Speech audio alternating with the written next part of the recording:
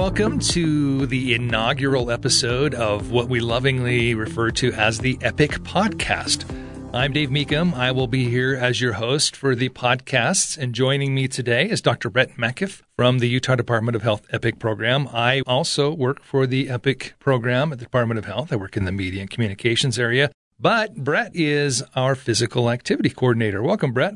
Thank you. Why don't you tell us a little bit about your background, what you do for the EPICC Program, and maybe we should start by telling us what the EPICC Program actually is. Well, being a classic government organization, we love our acronyms, and therefore we are the EPICC with two C's, which is Healthy Living Through Environment Policy and Improved Clinical Care. So our program actually covers a wide range of topics from heart disease, stroke prevention, diabetes, physical activity, nutrition, schools, and basically we're your one-stop shop. One-stop shop. That would be rough.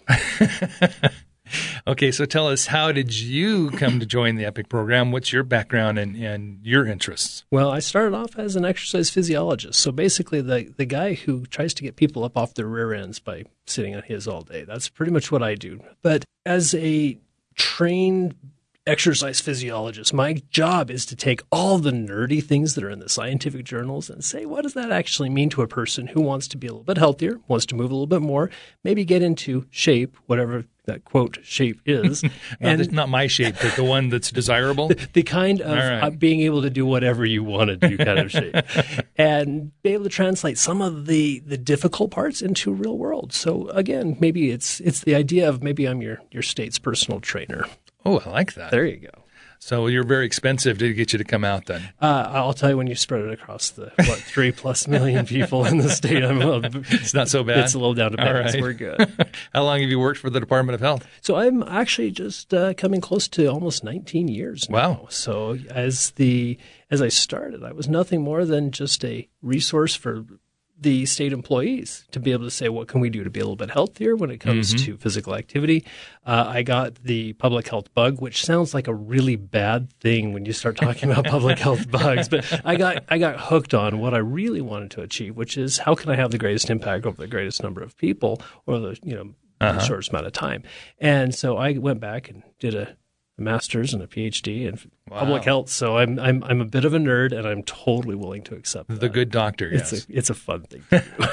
Well, it's going to be fun to have you in here to do these podcasts. Now, Brett will be a frequent guest. We're also going to have some other folks that are going to join us from the Department of Health. We're going to have folks that come in that have a background in nutrition, in breastfeeding. We're going to have folks that come in and talk about family meals, about school activities and school health for kids. So we're going to cover a wide variety of topics in this podcast. And what we hope to do is just kind of share the latest and greatest knowledge that's out on these various topics. And we'll have other guests from local health departments and some of the organizations in the state that work in health. So we're kind of looking forward to this. I think it's going to be fun, Brett. This is actually going to be a real good opportunity for us to not only talk about what the latest and greatest is, as you said, but what we're doing to help make that latest and greatest actually happen throughout the state of Utah. Yeah, we can talk about the role that the State Department of Health actually plays. I think a lot of the time, as far as the general public goes, there's a lot of misconception as far as what we do and who we are and the role we play in our state. A lot of the times we get kind of confused with what the local health departments do. They think that we do just kind of on steroids because we're the state, but that's really not the way it works. Right.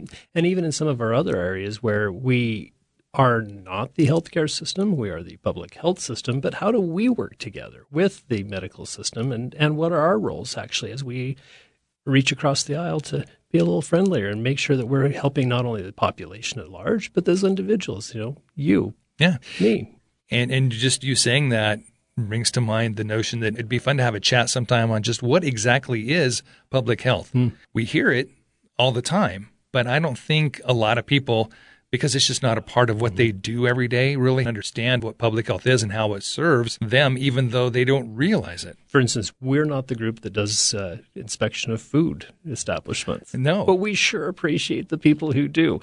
We're also not the ones who go around and do a lot of the various testing of pools and such. But we're glad that they do. Our Right. role is a little bit more in the policy realm. We're also strategic, in that, I think, is the word we want. Yeah. We want to step back a little bit and say, okay, we appreciate that all these things are happening across the state. How can we make them work a little bit better together and maybe be able to use the science to kick that down the road a little bit further than we probably could have without all of our partner organizations. Right. And we work really hard with those partner organizations, and we work really hard with them to support and help our local health departments, who are really the ones on the front lines. Yeah, we couldn't do what we do without all the help coming from the local health departments. There are 13 local health departments throughout the state, and each of them work what's appropriate to their area. Some are very rural. Some are in the frontier area of things. Some are in a very urban setting. And so how we interact with them, we learn as much from them as hopefully than what they get from us. Absolutely. So those are kind of the things that we look forward to doing. A lot of the things that we talk about are going to be very topical. You can expect in October and November and December, for example, to hear us talk a lot about a healthy Halloween